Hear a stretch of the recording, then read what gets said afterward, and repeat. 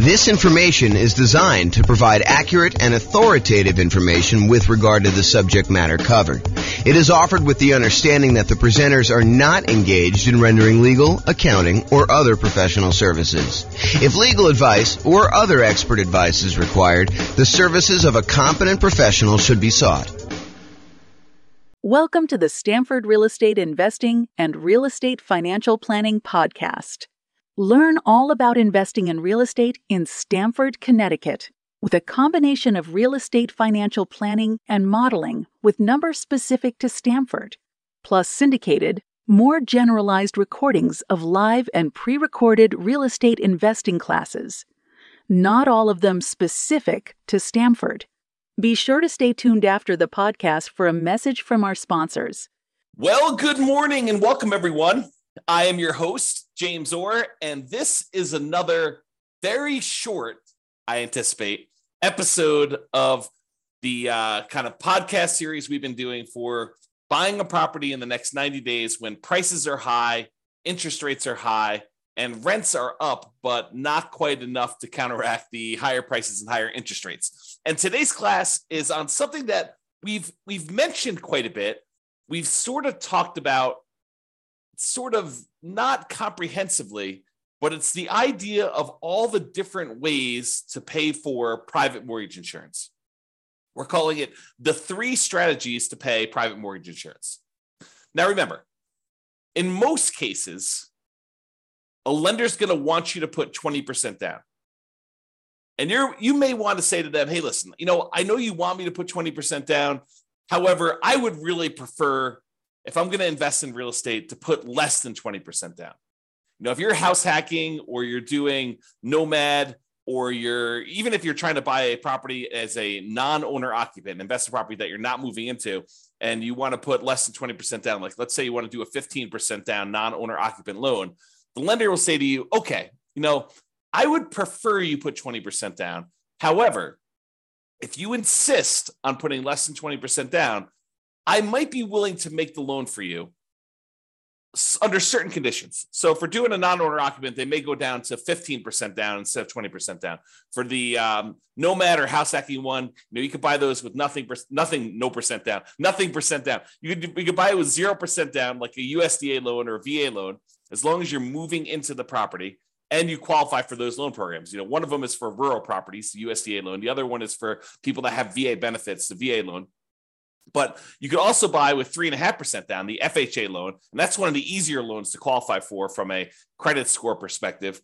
And you could also use the FHA loan to buy duplexes, triplexes, and fourplexes in addition to single family homes. So that's a very attractive loan program a lot of time for house hackers and for nomads who are like trying to buy properties. But then a lot of times you may want to buy these kind of like low down programs, like a 5% down conventional loan, or if you're buying your first property, maybe a 3% down conventional loan program. And from time to time, they'll come out with different pro loan programs. Like for a while, there was a 1% down conventional loan program, which I don't think is available anymore as of the time of this recording, which is May 23rd, 2023. But if you're going to go and you're going to put less than 20% down, the lender may say to you, look, okay, I'm willing to do that for you. However, I'm probably going to give you a higher interest rate than what you do if you put 20% down. There's a little bit of risk to me, so I'm going to charge you a higher interest rate. And in addition to that, because I don't feel protected if you stop paying, if you default on the loan and I need to go foreclose on you, take possession of the property and resell it to get all my money back, I am going to insist that you go to this third-party insurance company and you're going to pay them a fee in order to insure me in case you default. And they will protect me up to a certain amount on the property in case I need to foreclose on you and I need to sell it and I don't get all my money back. Okay. And so they may say to you, look, we're willing to do this. It's less than ideal for us. So we're going to charge you a slightly higher interest rate. We are going to insist that you pay this third-party company, a private mortgage insurance company, in order to insure us in case you default. Okay. So how do you pay this third-party company? It's not the lender. It's usually a third party, a separate company from the lender themselves that actually insures against them having a loss in case they need to foreclose. Okay, so the 3 ways to pay private mortgage insurance is, number 1, an upfront lump sum fee, like a one-time, relatively large payment that is like a one-time insurance premium. It's almost like title insurance, right? With title insurance, we're not paying monthly. We're not paying yearly. We're only paying one time every time we have a transaction. So every time we buy or sell a property, we're usually buying or selling, providing or buying a title insurance policy, which protects the title of the property in case there's an issue with the record of ownership, which is what title is, or liens or encumbrances on the property. Then we have insurance for that. Well, similarly, with PMI, you could choose to make a one-time upfront lump sum payment and get coverage for the PMI payment, PMI service, like the private mortgage insurance. Okay. Or number two, we could increase the interest rate from the lender and have the lender give us a credit, which is then used to pay for the private mortgage insurance, right? You understand when you go to get a loan, the lender will say to you, look, if you don't want to pay any fees, the rate is this, whatever it is, 7%, let's say. However, if you want to, you could pay us extra money. You almost think of it as like paying interest in advance, but you could pay us a lump sum of money. You could pay us, $5,000, and we will lower the interest rate from 7% to 6.875. So you could buy down your interest rate. Or the lender says, look, if you don't pay anything, if you don't want to pay any points in order to change the rate is 7%. But if you want to, if you voluntarily take a higher interest rate, we will actually give you some money. We'll give you a credit that you can use to cover some of your closing costs. And so the lender says, look, if you voluntarily take 7.125, we will pay you $4,000. So it works in both directions. Now, you can't do this and say, okay, I'll take 17%, you give me $120,000. Doesn't work to that extreme. There's limits as to how high you can go in both directions. You can't buy it down to zero, okay? So you can buy this thing down a little bit. You can pay a little bit of money. You can buy it down, in some cases, half point. You might be able to get a credit for a little bit. There are limitations usually on a loan as to how much you can do there. So you can choose to voluntarily tell the lender, look, I don't want 7%.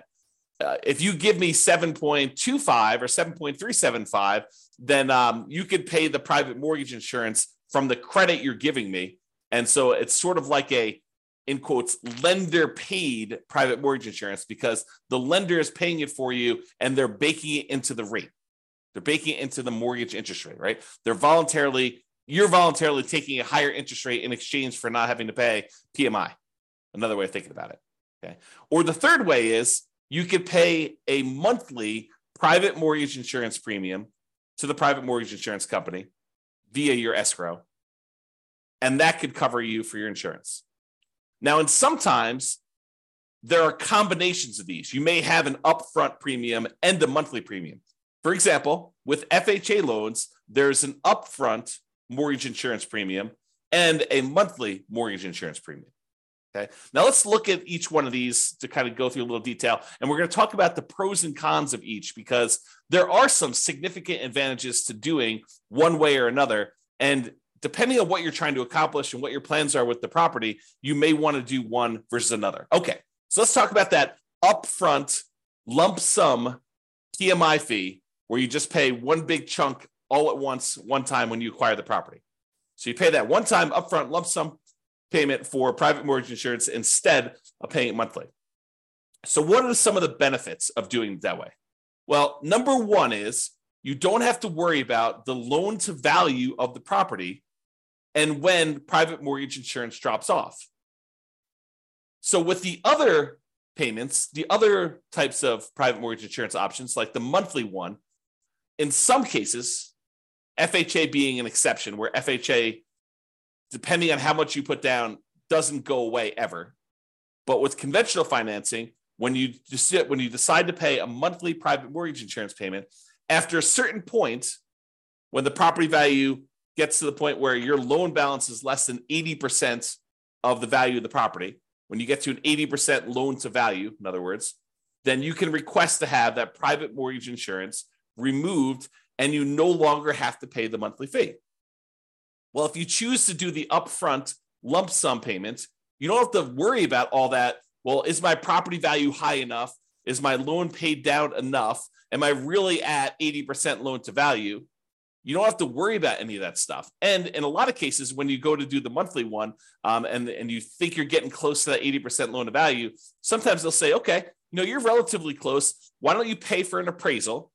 $800, $600, $1,000, depending on when you get it, who's doing it, all that other stuff. But it might cost you, I don't know, somewhere between $500 and $1,000 probably in order to have an appraisal done to prove to the lender that you are at that 80% loan to value to request to have that monthly PMI removed. Well, if you do the upfront lump sum PMI payment, you don't have to worry about the appraisal. So you can almost subtract off whatever it is, $500 to $1,000 off the cost of the PMI payment, because you probably have to pay that in order to have it removed if you're thinking about doing it aggressively.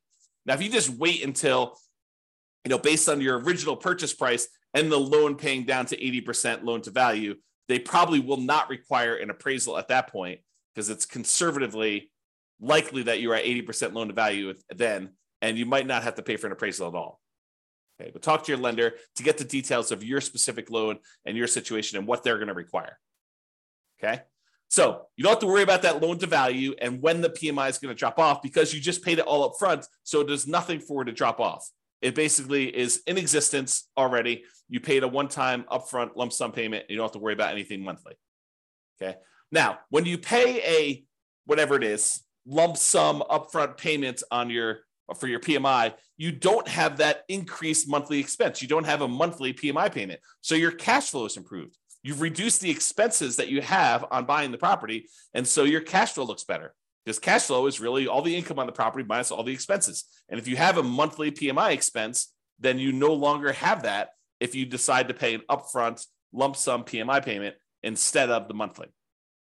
So if we know how much we're saving each month by not having to make a monthly PMI payment, and we know approximately how long that will last for, if we estimate, property values are going up around this, and that's a reasonable number to expect into the future, and my loan is paying down this amount in the first year, and this amount in the second year, and we can look at in the future and figure out when we would get to that 80% loan to value. And you can look at that on the world's greatest real estate deal analysis spreadsheet. You can look up what the estimated loan to value is at the end of any given year on there. And you can see when about it will drop off to about 80% based on your kind of assumptions you put into the spreadsheet. So you can go look at that. And so you could say, okay, well, by paying this upfront lump sum PMI payment, wow, it's a tongue twister, versus doing it monthly, you could say, look, okay, I basically am saving myself $200 a month by not having to make this PMI payment for this amount of time. So I could look at what the overall return was, not having to make those payments on the amount that I had to invest. And you could calculate a return on investment for that. Now it's estimated, right?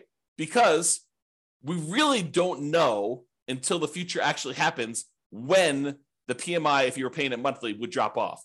It's possible property values go up a lot faster than we estimated, and it can come off sooner. It's possible that property values do not go up, that they go down, and that we have that PMI on there longer than we expected. So we're really doing an estimated calculation as to whether or not we should do this upfront lump sum payment and what the return is going to be on that by how long we might possibly have the monthly one. Okay. And it might be, when you're thinking about this, you calculate your return on investment for doing the upfront lump sum one, and based on not having to make those monthly payments, it might be better from a return on investment or cash flow perspective by taking the same money and instead using it for additional down payments and or buying down your interest rate. So when you look at these calculations, you say, okay, look, I've got an extra $10,000 sitting on the sideline, right? I've got all the down payment I need to do the deal. I've got my negative cash flow set aside. I got my reserves set aside. I'm all ready to go. However, I've got this extra 10K. What should I do with the 10K? Well, one option is I could possibly decide, instead of doing monthly PMI, I could pay the upfront lump sum PMI and not have to worry about a monthly payment. Okay, that's one thing. We could look at what the return would be on taking that money and doing that. We could estimate what the return would be. Or I could say, look, maybe instead of doing paying PMI up front, maybe I could take the $10,000 and add it to my down payment. So instead of putting whatever it is, 5% down, now maybe I'm putting 7% down, or 8% down, or 10% down, whatever it happens to be. So you could choose to do that. And you can look at how that would improve your investment by using the world's greatest real estate deal analysis spreadsheet and playing around with this, saying, okay, what if I put 10K more in my down payment? How would that impact everything? How would that affect my returns? How would that affect my cash flow? Like, I look at all those different things. Or instead of actually taking that $10,000 you have on the sideline and using it for additional down payment, you could choose to go to the lender and say, okay, Mr. and Mrs. Lender, what if I gave you $10,000? How much could I buy my interest rate down for? And they could tell you, well, for $10,000, that's about whatever it happens to be, 3.2 points. And so you could buy it down for, down to this if you decided to do that. And they may say, it's 0.875% percentage points better. So if you had a 7% loan, maybe it's down to 6.125 now. You're like, oh, that's pretty good. That would improve my cash flow by this, and that would be better for me. And you could plug that into the world's greatest real estate deal analysis spreadsheet, and you could calculate which one of those three options is best for you. Paying the upfront lump sum PMI payment, paying additional down payment, or buying down the interest rate and seeing which one of those three options gives you the best overall deal. And it might matter what you plan on doing with the property. And that's sort of the subtext of this, right? If you're planning on holding the property for 30 years and eventually paying off that loan completely, and you don't plan to refinance ever, then maybe buying down your interest rate is one of the better options because that savings lasts for the entire 30-year period. And you can look at that. Or maybe doing the extra down payment makes that sense. But if you're planning on selling the property within a year or two or three or four, you're using this as like a rocket booster fuel in order to grow your investment to a certain point, but you're really planning on selling that property and either 1031 exchanging into another property or taking the equity in the property after all your expenses, your true net equity, after all your expenses, and you're going to redeploy that money somewhere else, then maybe you don't want to buy down your interest rate. Maybe you do want to do an additional down payment, or maybe you want to just keep the money on the sideline and not do any of these options. So it's really up to you to decide what your plan is and what is the best use for your money, depending on what you're intending to do with the property. Now, when you do decide to do the upfront lump sum PMI fee, it does not hurt your debt to income, which is one of the benefits. So instead of choosing to have this extra monthly fee on there, the monthly PMI version, which would impact your debt to income, when you go to calculate and qualify for the next loan or even this loan, it is going to impact what your debt to income ratio is for buying the property. When you do the lump sum one, it doesn't. So if you were really close on your DTI numbers, one of the options could be for you to choose to pay the upfront lump sum PMI payment to improve your DTI and get below whatever ratio you need for that particular loan or that particular interest rate. But sometimes DTI will impact your interest rate in some cases. Okay. Especially if you're high, you get penalized if you go too high. That's what I'm thinking of. All right. So the benefits are don't have to worry about loan to value. And when it pays off, you get improved cash flow and it does not hurt your debt to income ratio. Now, what are the downsides of doing this upfront lump sum PMI payment? Well, number one is you're paying a big chunk up front. You got to have that money. If you don't have the money, it's not an option. Right. And if the market is appreciating very quickly and you have a very low interest rate, you're gaining equity and lowering your loan to value very rapidly, right? Because the market's going up, so your property value is going up, and the lower your interest rate is, the more you're paying in principal on that loan early on. It's lower interest rates actually pay a little bit more in principal payment with each payment that you're making.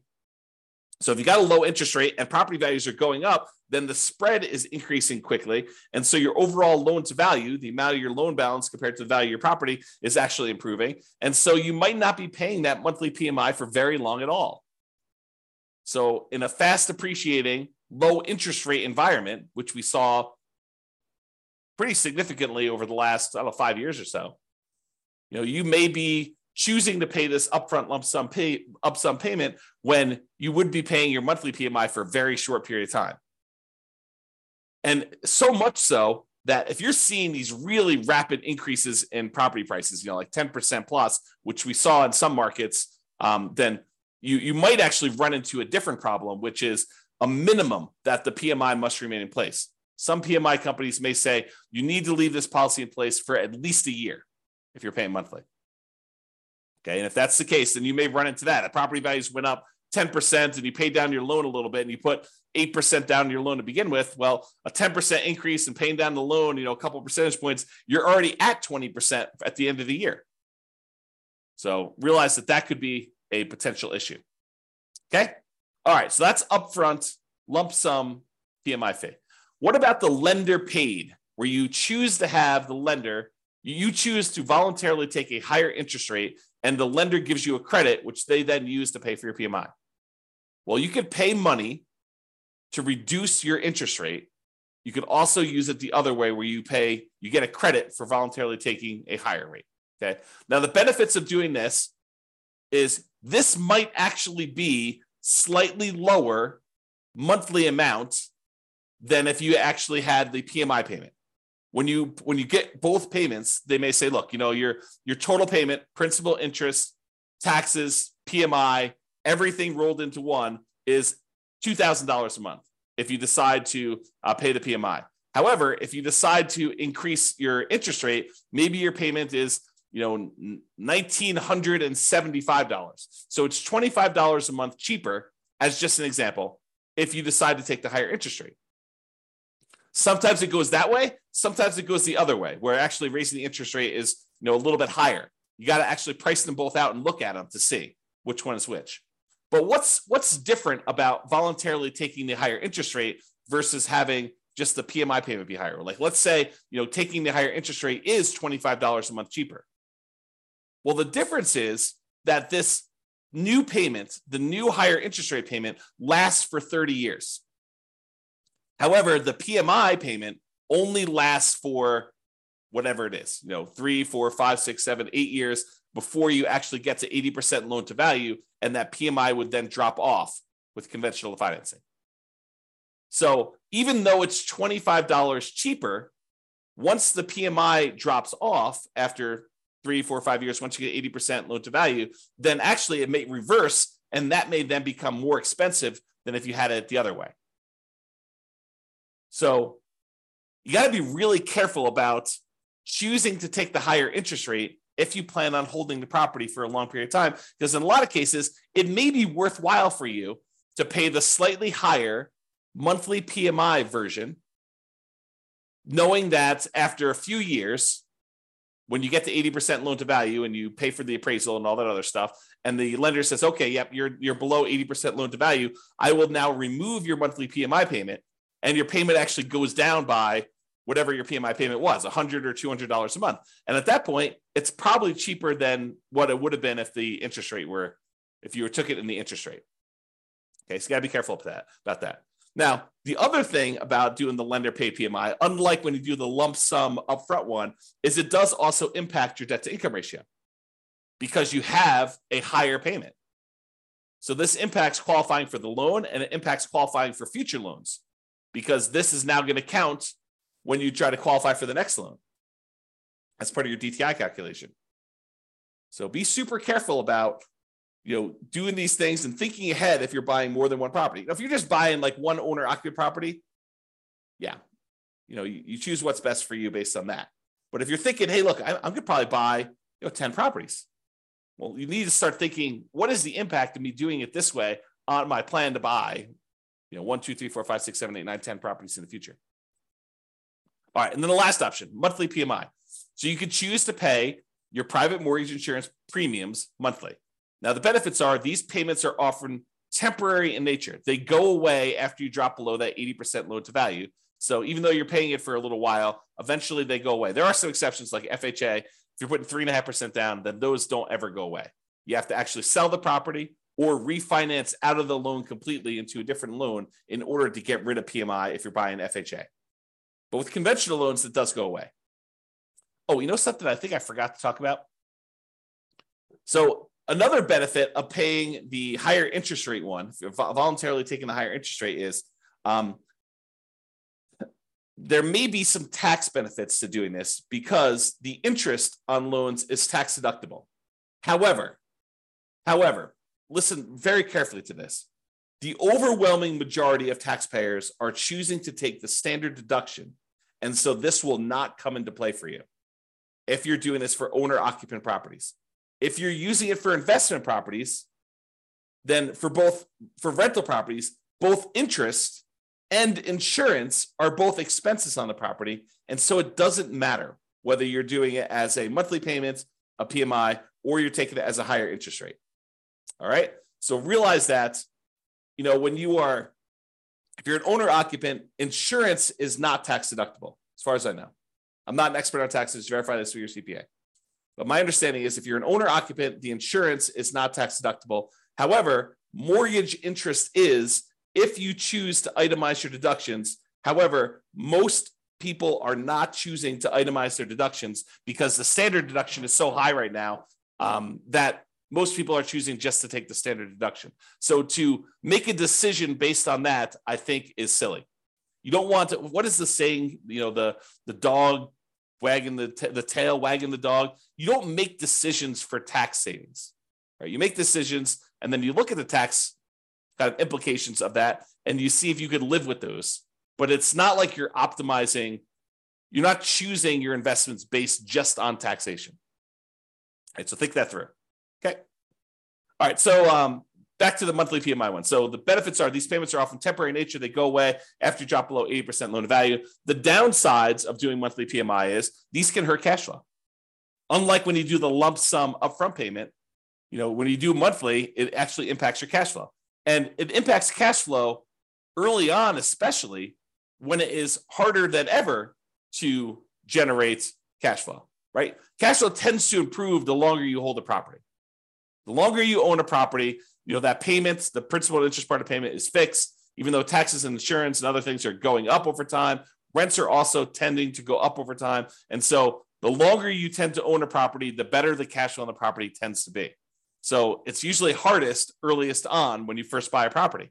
And so that's when you have this monthly PMI payment, which is when it's hardest to get cash flow. And that's when it hurts the most. So that's the trick.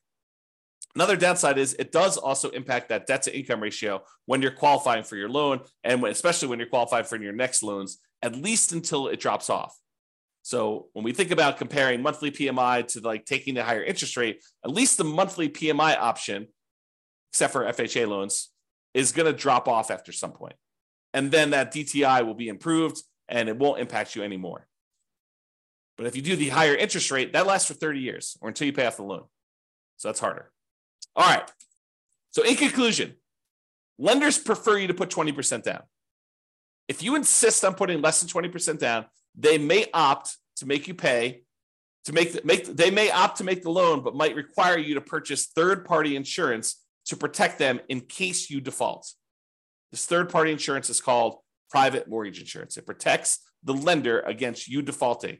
You pay for it to protect the lender because they would rather you put 20% down. You are insisting on putting less than 20% down. They're saying, okay, you twisted my arm. I will make you the loan. However, you need to actually protect me in case you default.